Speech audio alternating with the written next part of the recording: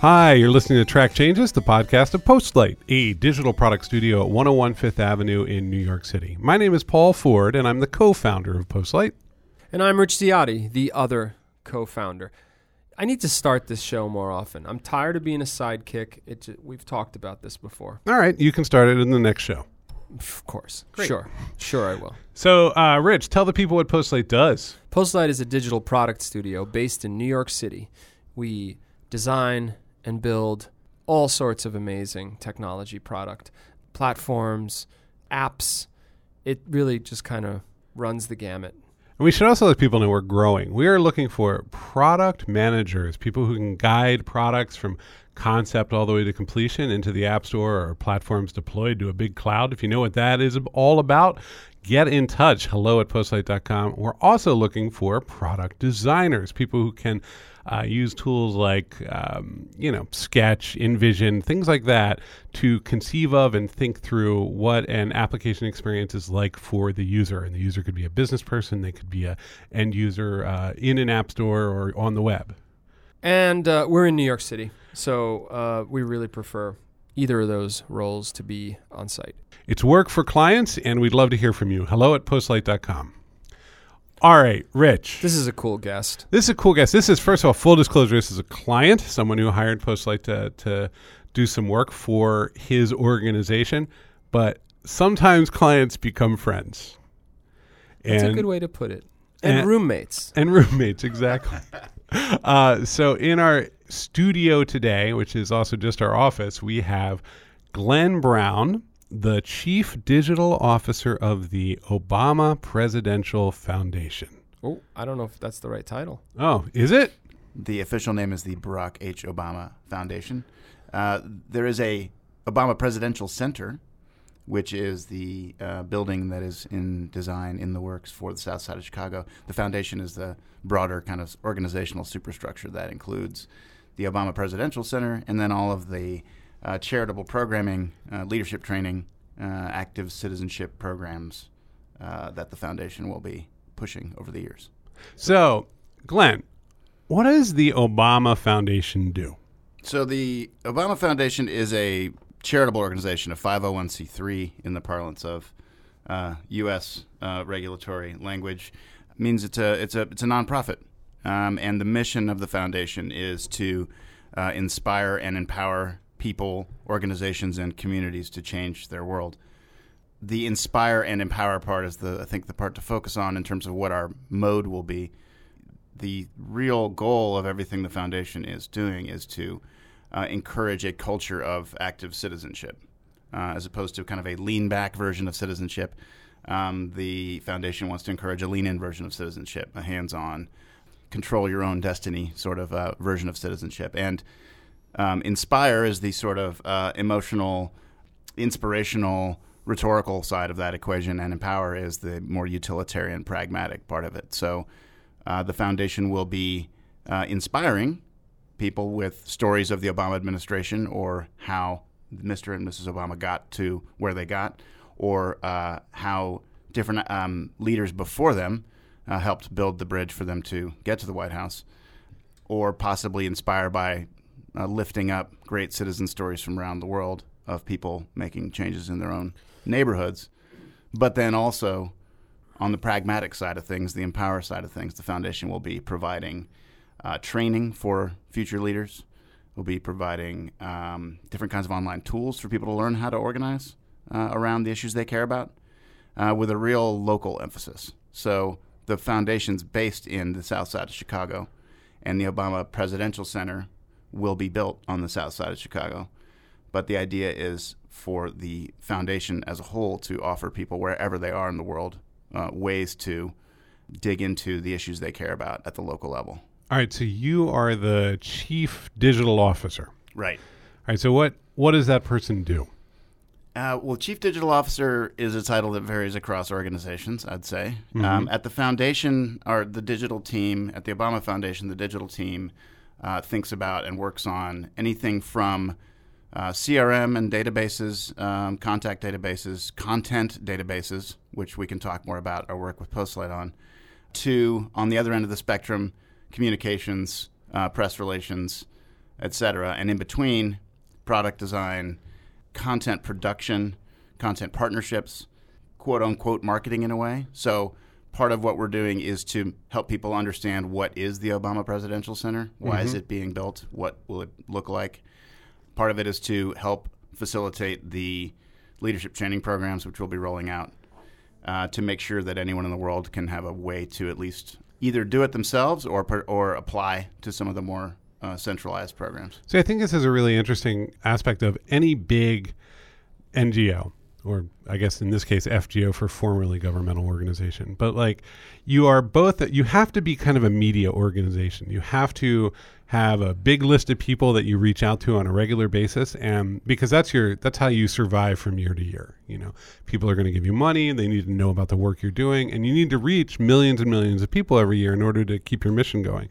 At the same time, you've got these activists that you're going to train up, you've got a physical thing to build, you've got all the stuff that needs to happen. So do you find yourself balancing between those two worlds? Or are they all just one big world where you're like, how does that work for you? I think I definitely see a balance between the two, but I think of it as one of the mental models we use for the foundation, at least on the digital team, is thinking of it as a little bit like a sports franchise or another kind of like training network. So if you think about, say, the White Sox or the Cubs, I'm not going to take sides on that one. They're an international sports franchise with fans around the world, with a talent network that comes from around the world. They're very much rooted in Chicago. There's only one, what used to be Comiskey Park, there's only one Wrigley Field. And it is in Chicago, and there is a heavy physical local aspect to that. But there is also the media presence of that franchise that could be national or international. And there's also the talent network that feeds into it. So players competing from all over the world to enter into that talent network to make it onto the starting nine. I could abuse the metaphor, but you get the idea of how we imagine our role as interacting with that physical real estate side of the presidential center. So an enormous number of embroidered hats are in the future. It's fair to say that we're living in strange days. And I don't want to get into strange days, but would the foundation ever step into sort of, this is a great example, actually. The flood in Houston. Obviously, the foundation is young right now. But as a voice, obviously people wait desperately to hear what the president's going to, even a tweet. I think he tweeted once during the hurricane. So is there anything in that charter, quote unquote charter, that speaks to current events and how the foundation, is the foundation a vehicle for messaging, or is that completely separate and the foundation has its own mission? Well, sure. There's a vehicle for it. I would say we should take care to make clear that it's not a political sure. and it is a charitable one, and that we're focused much less on traditional red-blue electoral politics. In fact, we're not focused on that at all, as we are on the kind of preconditions of democracy, of active citizenship, and of what people can do on their own outside of the government to improve their worlds. So the example of the storm in Houston, the foundation, I think you can see a glimpse of how we'll interact with the world sometimes, which is to lift up the good work that's already happening out there. Yeah. So both the president in his personal capacity in his response and the foundation in our response, the role was to basically point out and make it easier for people to figure out where to pitch in or help, given the good work already underway by local charities. Got it. So there's sort of a routing curatorial function to what we do, and I think that'll always be part of the mission. Any precedent? Previous administrations doing something like this? I'm not versed in this, but I think Jimmy Carter has something similar out there. I don't know. It's hard to compare. So the Carter Center is definitely an active presidential center, and we have taken notes certainly from the different presidential foundations that are out there. I think that it's fair to say that the ambitions for the Obama Foundation are unprecedented in terms of the ability. We want to make it possible for literally anybody in the world to get involved at whatever level of involvement they want to get. Oh, interesting. Involved. So beyond the U.S. Beyond the U.S. for sure. So local in Africa. Yes. is part of this mission. Definitely. How are you approaching that? Because there's the U.S. market and understanding how to serve the U.S. market digitally, and then there's the rest of the world. Where do you even start? Well, you start with, first of all, making it easy for people to find the online tools. So if they're looking for it, and that's the kind of pull aspect of it. So we have a presence on 3 or 4 social networks. That'll probably build over time. We're not currently doing localized versions of any of that. We're not currently doing localized versions of language or anything like that. But you could see that might be a bridge we cross at some point. In the meantime, I think that we can work through partners. We can work through different institutions that have worked with the president in the past. So there was an institution called the Young Leaders Network run out of the State Department during the Obama years. And a lot of those young leaders in largely Africa, Southeast Asia, Latin America have of their own accord reached out, or of their own initiative reached out to the foundation and want to get involved with what we're doing. So you could imagine, it's too early to say, local chapters popping up more or less formally or partner institutions around the world. Right, and of course, because of your profile, people are going to reach out to you, which is always that's Right. powerful. Like just sort of being a good listener sometimes is enough. Yeah. So let's talk a little bit about how you've ended up in this very specific role. Sure. Childhood. Where'd you grow up? It has nothing to do with this job, I don't think, but maybe it does. I grew up in Austin, Texas, by and large. Okay. School. College, University of Texas at Austin. Okay, you're still in Texas. Yep. Went and became a lawyer. Went and became a lawyer. Law school. Law school at Harvard. Okay, that's not Texas. Not Texas. Okay. Clerkships while you're at Harvard? I did judicial clerkship after law school, in Miami at the Miami. 11th Circuit Court of Appeals. Got it. What are the courts like in Miami? Well, there's state and federal courts. You're in federal court? Federal Appeals Court. Okay. For the Honorable Stanley Marcus, who's one of the 2 11th Circuit judges in Miami. Okay. So I'm watching. District Court is the trial court in federal, and then Appeals Court is one level up from that, one level below Supreme Court. I'm watching Rich's brain turn around as if the court is like filled with people in bikinis, and there's I just imagine the spinning ice machine that kind of puts out some really nice margaritas and daiquiris and such, just being right there next to the transcriber. Everything's like white stucco everywhere. White stucco, little neon on the edges. That's only in Scarface is like that. That is not the reality. The judges are in white. The judges are in white robes.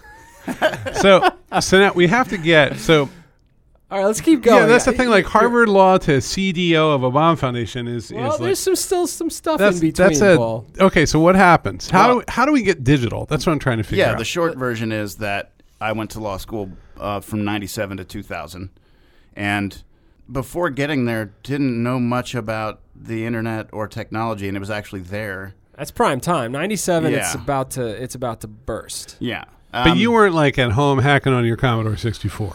I was as a grade schooler. Okay. Actually, literally hacking on a Commodore 64 or an Apple. But I think by the time I got to high school, I'd lost interest. Sure. And girls. And sports. Mm-hmm. I was more music. I was more of I thought you had to pick bass guitar. More of a humanities person at that point. I don't know. I'm not thinking bass guitar. I'm thinking what maybe even like classical guitar, like real sensitive. Look you in the eyes while he plays. The only guy playing classical guitar in Texas. Glenn's like a bluff guy here. Oh, what do you call the sliding guitar? Let's call it slide or lap steel. All right, lap steel. I didn't play lap steel. That would be great. What did you play? I started off playing bass, actually. See, damn, yeah. Called it. Yeah. I was totally wrong. Called it. All right, so the internet's happening. You're a lawyer. What's happening? Okay. Well, where are you? So, are you in a law firm in 98? No, so I was in school. And, the most important thing in my trajectory and what I owe most of the good parts of my career to is the Berkman Center, which is now called the Berkman Klein Center at Harvard. Then it was entirely housed in the law school. Now it's a university-wide center, and it's called the Berkman Klein Center for Internet and Society. And at the time, it was like a row of desks in a building at the law school. And it was considered among, I would say, the vast majority of the kind of law school community, a kind of corridor for eccentric people to talk about futuristic things that probably don't really exist. Right, but that is also, I remember being an internet person it was that for us too. Like, it was like, what is happening there? Right. But it must have been really fun to look at. Like, It was really fun. yeah. I mean, I was drawn to it, one, because unlike most of the rest of what you're learning about in school, there were no rules. Right. And I very much liked the historical side of law school, where you could find rules that were to 300 years old. But it was also really interesting and exciting to look into the areas where there weren't any rules, or there weren't any yet, and it was all wide open. It also, frankly, the people who were working there and in that area tended to be kind of eccentric and interesting. No, it was kooky bloggers. yeah. I mean, you'd be like, wow, I don't know if I agree with a single word they'd say. And then the next day they'd be like, I'm going to the Berkman Center. Right. Well, there weren't even bloggers yet. Yeah. That term didn't exist at the time, which is kind of crazy. All right. So you started hanging out with internet weirdos. Yeah. That's cool. Yep. Okay, so that is your path at that point. If you start hanging out with that network, because the people who were there went on to various kinds of glory. Yeah. Yeah. I mean, so basically all of the kind of what they call cyber law in academia or information law, most people who work in that area at some point passed through the Berkman Center. All right, so did you hook up with Lessig? Is that what Lessig happened? was the Berkman professor Lawrence of law there. Lessig, yeah. Charles okay. Nissen was the founder of the Berkman Center with Jonathan Zittrain, both of whom are still at Harvard. Lessig's back at Harvard. I mean, really, in some ways, these are pioneers of American cyber law. Like, there's no way around it. These guys framed a lot of it, and also, especially in terms of Lessig, really popularized the concept that a legal system would have to adapt to new technology. Yeah, and started a conversation that I don't think anyone had framed explicitly, which is that people who deal with the law and people who deal with code need to be able to translate to each other what the hell's going on each side of the fence. Mm-hmm. Right. Now that sounds completely obvious, but at the moment, everybody just thought this was some weird new thing that, it wasn't any more crazy than like TV or the phone system. Like, we'd figure it out. Right. It seems obvious, I think, to still probably, I would say it's still probably not a mainstream thing. Right.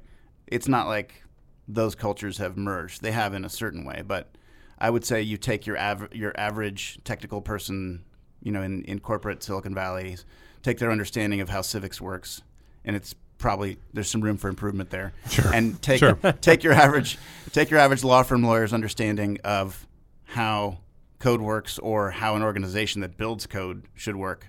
There's probably a long way to go there too. So you found yourself with some knowledge from both sides of the table, and then where'd you go?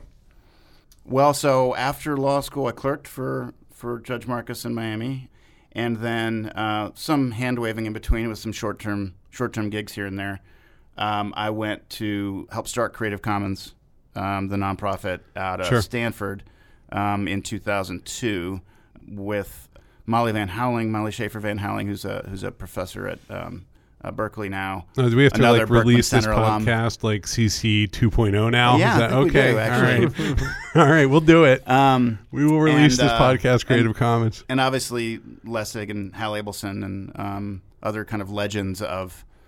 So there's a real Berkman Creative Commons link there. Yeah, some of the early work and thought that came into Creative Commons that helped get it started happened at the Berkman Center and MIT. Both. And then Creative Commons to... I was at Creative Commons for 3 years, so and was the executive director there, and till 2005, and then went to Google, in-house counsel at Google. Make a little money. A role called It's product. time. It's time. Yeah, It's time. He did his part. Product counsel. Did good. Creative Commons was great. Let's go to Google. Creative Commons actually created a framework for talking about rights, digital rights, that didn't exist before. Like, I remember when it came out, I felt a little eye-rolly. I was like, oh, really? All the other stuff in the world, and we have to take this seriously now too? But then it actually gave away, you could have the conversation. You couldn't have it before. Right.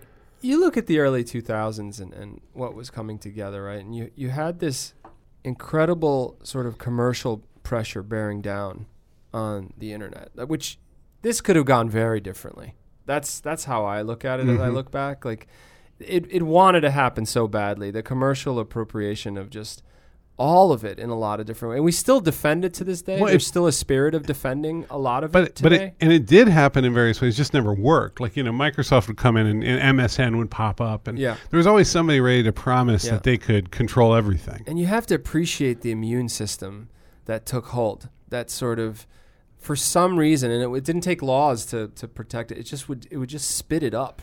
And it was kind of fun to watch. You guys remember Pointcast? That was going to replace the internet at one point. Push was going to replace. All this bullshit. And then you had Microsoft went to war with Linux, which is like going to war with weather, right? Like it's just like, and now Linux is like built in. You can get an Ubuntu shell inside of your Windows box. I mean, it's that moment. There were all these very clear battle lines drawn, and there was a sense of absolutism. And Creative Commons, Creative Commons sort of got rid of that absolutism. Yeah, I think that's right. I think that it was pre-Creative Commons, any conversation outside of, academic legal circles or specialist lawyers about intellectual property or copyright tended to have a very binary. You stole my stuff versus it's all infinitely reproducible. Yeah. What are you talking about? Right. Right. Yeah. And so part of what we were trying to do was refine that conversation, make it clear that we're actually talking about the phrase we used at the time, a spectrum of rights. It was not an on-off switch of rights. When you're dealing with creative materials, you're dealing with an equalizer,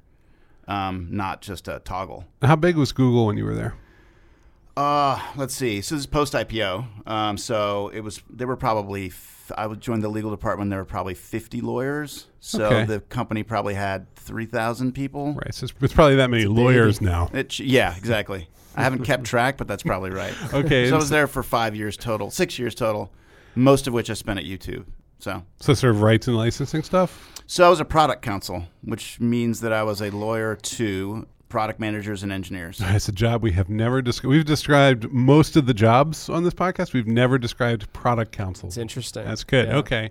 So you're in the eye of the storm. They could have put you on. Boy, at that moment, too. That was when all to be on YouTube versus Google Keep as product counsel is way more fun. So are you there at the moment when they decide that actually we're going to start kicking money back to the labels and it's all going to we're going to find some sort of peaceable union here? Or well, there was before the acquisition of YouTube by Google. Even before that, the business and legal teams at YouTube had started creating deals with music companies, among others, to get them paid for user-generated content in exchange, letting that user-generated content live on the site. Mm-hmm. So it's really kind of genius, way ahead of its time deal work by Zahava Levine and Chris Maxey, who I ended up working for after the acquisition, both of them. One a lawyer, one a business person, backgrounds in the music industry.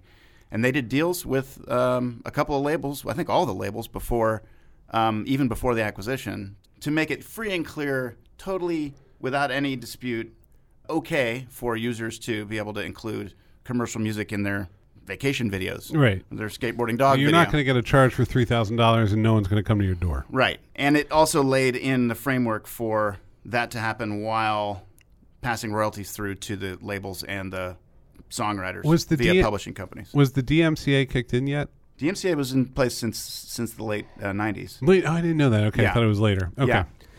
Okay, you've taken a particular tack here, right, of how you're going to handle things, but isn't YouTube just sprinting way ahead of you in its growth anyway, and you're just watching it all flood?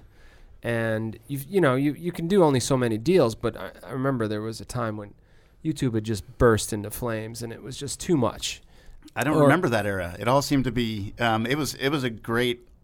So you were ahead experience. of all the. Oh, you're being sarcastic. No, I'm not actually. Really? No, it was for a copyright nerd, which is definitely what I was. I'm probably kind of burned out on it at this point, a decade later. But at the time, it was exactly what I wanted to be working on, and also the aspect of trying to create a win-win-win for users to make sure they had a good user experience and didn't feel like they had to live in a gray area, for getting people like songwriters and labels paid and figuring out a model for that without, like Paul said, without it being like a binary, you're either a pirate, or, capitalist, that there's a way for us to triangulate how this works. It was all exactly what the doctor ordered. Let me ask a meta question here, because this is Yeah. something I think about a lot. You went from an ideologically pure zone, Creative Commons, No, ideologically. Okay, let's come back to that, but go ahead. but a very We're trying to picture of Glenn soiling himself. Well, no, this is the thing. Like Once he went to Google. you're at a not-for-profit defined around, creating licensing terms for a global internet that is where you're leading that, and you're looking for compromises, and you're doing really good, and then you're going into a publicly traded company that is doing deals with enormous licensing organizations. Right. Did you feel heat going from one to the other? Did people go like, "Oh, he's with them now"? Not out loud. I think probably some people were curious about it, but it wasn't like it was front page news. I don't think anyone was paying attention. How did you process it? To me, it all felt very of a piece. Okay. It didn't feel too different. The role was very different. Mm-hmm. So at Creative Commons, I was a general manager. So I did do some legal stuff, but I was mostly thinking about how's the staff growing? Are we hiring the right people? Are we explaining our message in a way that people can actually understand it? Are we in every country in the world where we need to be? Are we fundraising the right way? Is the board happy?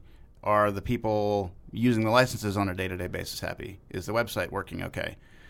How can I prevent our XYZ engineer from getting poached by a big company that pays them a lot more? For the people listening, like Glenn's eyes are looking very far away as he's going through this list. Like he's gone back about 10 years. Yeah.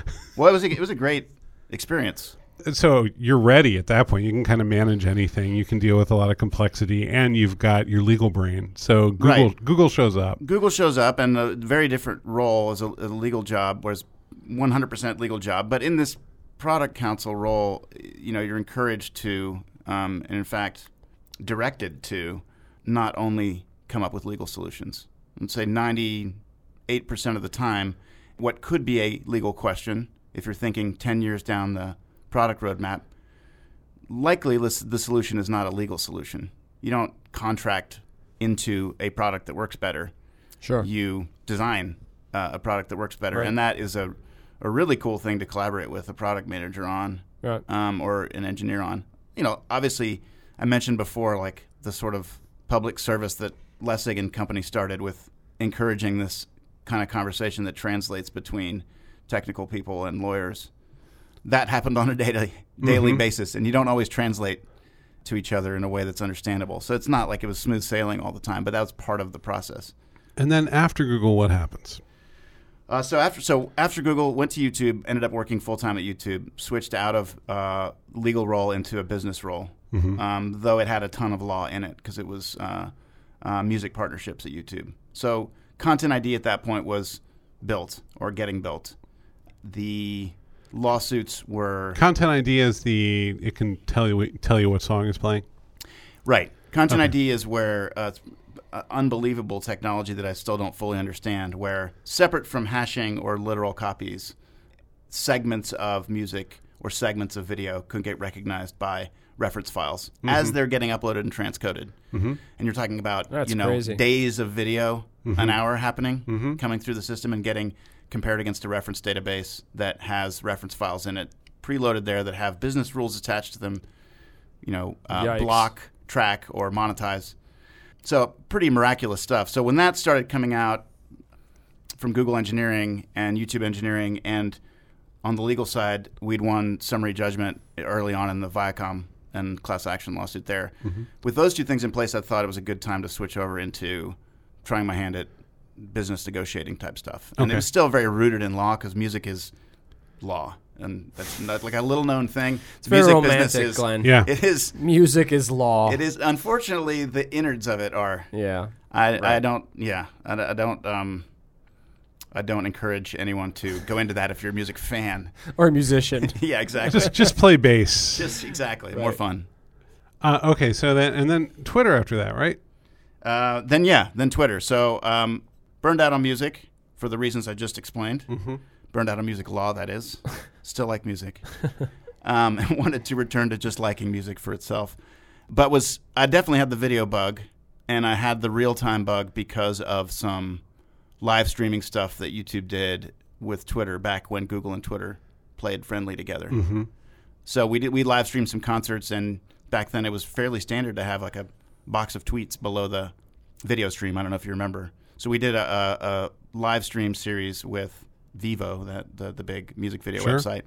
And I remember we live streamed an Arcade Fire show at Madison Square Garden, and I remember backstage watching the stream and seeing the tweets coming through. And what blew me away was that probably 75% of them were in Spanish or Portuguese. So cool. they were Arcade Fire hadn't yet toured Latin America, but they had a ton of fans down there. And so it was a really cool, vivid way to see the power of what real-time could do. Mm-hmm. So I got the bug of like, okay, live video, real-time stuff. I know, I have some former classmates at Twitter, and went in there with the idea of trying to figure out what Twitter video could look like. Mm-hmm. Less on the UGC side and more on the premium video side. And that's when I got back into sports again, which I hadn't been into in a long time. Because with the small team we had there, we thought, what would be the coolest most Twittery experience possible? Well, it would be, we know people have their phones open when stuff's happening on TV. That was all the great work done by the early Twitter folks, discovering that. So wait, what are you? You're not a lawyer. You're not a... There's a business unit owner. Oh, okay. So Yeah. you are now a tech manager at a high level. Sure. Yeah, It was sort of a skunkworks group when it started. So what became Twitter Amplify, which was, sports highlights and second screen video. No, what I'm hearing is that you went from lawyer to product, really. It wasn't formally called product, but that it kind A of... little more business skewed, it sounds Sure. like. Versus like, let's review the UI. Yeah, although it all started with part of it. the user we wanted to have, and I say we because at the time it was three people. It was a guy named Jay Carr, who I'd worked with at YouTube, and a guy named Mike Park, who I'd done a deal with at YouTube at a different company, and who had been a product manager before. And all we wanted to do was fulfill a use case, which was if someone dunks on TV in an NBA game or a college game, or I'm in the stadium and I see him dunk, I want to see it again on my phone so I can share it. Yeah. And at the time, that actually didn't exist. But if I get that, I know I can make money.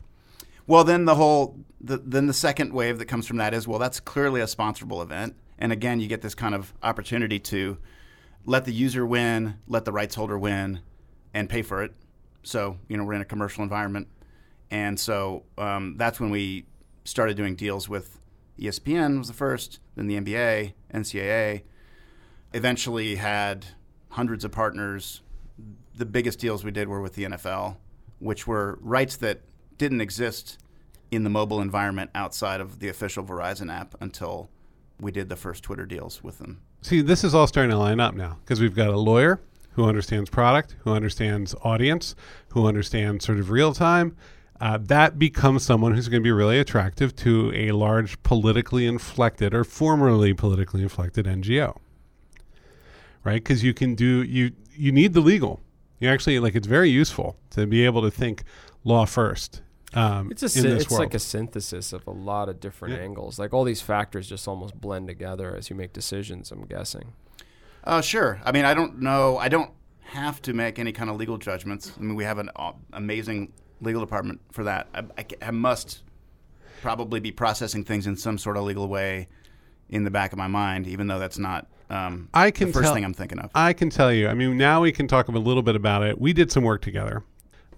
Early days, before the administration was over, we were gathering some information before everything ended in order to use as a framework. This is Postlight working for the Obama Foundation, and you were becoming CDO at that point. And we would be we'd be in a lot of conversations because when you're working with political data, you have to really follow the rules. You can't just be like, I'll download the video. You got to look at the API guidelines, and you have to make sure you're in compliance. And in talking to you and talking to other lawyers as we were doing this work for you, my goodness, there is a lot of law. And it was, I am not a lawyer. Rich was, but I am not. And I have read a lot of contracts and am roughly informed. This was a lot of legal stuff. And that was just to kind of get out of the gate. So I think it's got to be a pretty big part of the grounding in the sort of specific kind of chief digital officer you are. Well, thanks. I mean, I think it helps. But I think that it's interesting how, it's a very different context, totally different environment, radically different stakes. But there are some similarities between like early Creative Commons and what we're doing in that it's not a political organization. Sure. It is a both symbolically important and practically important organization. And I think that you mentioned before, like you described Creative Commons as an ideologically pure space. I never really thought of it as an ideological organization. There were lots of different opinions on that. Mm-hmm. I would say even within the board and the staff, were we an ideological organization or a pragmatic organization? I probably leaned way harder, me personally, on the pragmatic side. Like the licenses are descriptive more than prescriptive. Well, the thing is, though, that's right. There is still you don't have to choose between whether it's a symbolically important organization and a kind of cultural identity for a lot of people, and the fact that it's also really useful to a lot of people who trade open courseware or trade royalty-free images. So it's kind of both. And I mentioned at the top of of this podcast that the Obama Foundation's mission is to inspire and empower people and organizations and communities to change their world. And I think that twin aspect of both the rhetorical, emotional, symbolic inspiration and the purely utilitarian tool providing, training providing, network providing, pragmatic side of things is core to what the Obama Foundation's doing. Good. So look, you've got a big job. What do people do to help you? What do you need? Who should get in touch? I mean, we want to make it possible for anybody to pitch in at whatever level they want to. So a lot of organizations say they're open to feedback. We really are. If you just go on the website, obama.org, or look at our social channels, and we're constantly asking people to give us advice on what they want to see us working on. Mm-hmm. That could be purely technical, or it could be more on the programming side, like what kind of training do you want to see? How should the Obama Foundation work on things like the terrible storm in Houston? I mean, do you need people to come work for you? Do you need people to pitch you ideas? What would be good right now? So people can come pitch us ideas. People can come to the website. People can go to our social channels. We actually check that stuff. We go through it. Mm-hmm. We scour it. We pull up great examples that people give us. We might republish them on the website. That's one kind of tier of participation. We have internship programs in Chicago and Washington, D.C. I would love to start one in New York. I'd love to have some interns in California as well. That internship program is fairly new and informal at the moment. It'll get more formal and grow over time. We are looking for creative people and designers, editorial type people, but also technical people, back-end coder, front-end coder, multi-purpose engineers. So if someone had done well in like in a media organization on like the product and technology side, they might be a good fit in your world. A great fit. So I think the two mental models for our team would be, I'm oversimplifying, but an in-house creative agency that has the both creative and the technical chops to do projects to promote the message of the overall org, and a small media company. So we don't think of ourselves as like, oh, we are the next Disney or something like that. But we do want to have a voice of our own, which means that anybody with production experience in video or web or design would be great. Well, we haven't talked too much about it, but one of the things that we did when we worked together was we built this giant database of all the data we could get that was available and open in public domain in order to make it searchable to make new kinds of media, right? So that was the work Postlight did for the foundation. And so there's good tools there. Like you can get in and hit the ground running, and you have 8 years of the most important years in America, the most recent 8 years to play with and to work with and to sort of explore in order to make new things happen. And so I liked that idea. Like not only did we do the work and that was good for us as a business, but thinking meta that way and being like, hey, what are we going to need in order to create really great media? Well, you know what? It'd be great if we had the whole last 8 years at our fingertips. Those are great tools that media organizations almost never build for themselves. And so it was fun for us to do something right. And so I think it'll be a hell of an organization. Yeah. There's just a lot to amplify. So very good to have you on. Thanks for having me. And come back and tell us more as things are growing. And will do, for sure. So Glenn shared a lot of different ways you can get involved, and a great starting point is obama.org. Thanks again, Glenn. Thank you. This was great. All right, Rich, I don't even know what to add to that. There is a lot going on. Well, he went from like doing stuff that's interesting for the world, and then he went and made money, and then he came back out to do interesting stuff. He's just a multi-dimensional human being, which I'm not, which makes me think about myself a lot. Whoa, this got dark fast. Yeah, let's not even go there. All right. Anyway, look, the Obama Foundation is one hell of an organization. So It was great to work with them, actually. Yeah, they were. They were probably one of my all-time favorite. All the clients are wonderful. Everybody is every equally client is loved great. Clients. But some clients, they're just special. Yeah. And, I think it might have had something to do with the fact that a lot of our work for them was in the context. Anyway, regardless of what's going on in politics today, it was wonderful to work for the Obama Foundation. Yes, this podcast showed great discipline. Yeah, exactly. No one railed. If you need us, hello@postlight.com. Give us 5 stars on iTunes. We love you. We'll see you soon. Talk to you soon. Let's get back to work. Bye-bye. Bye.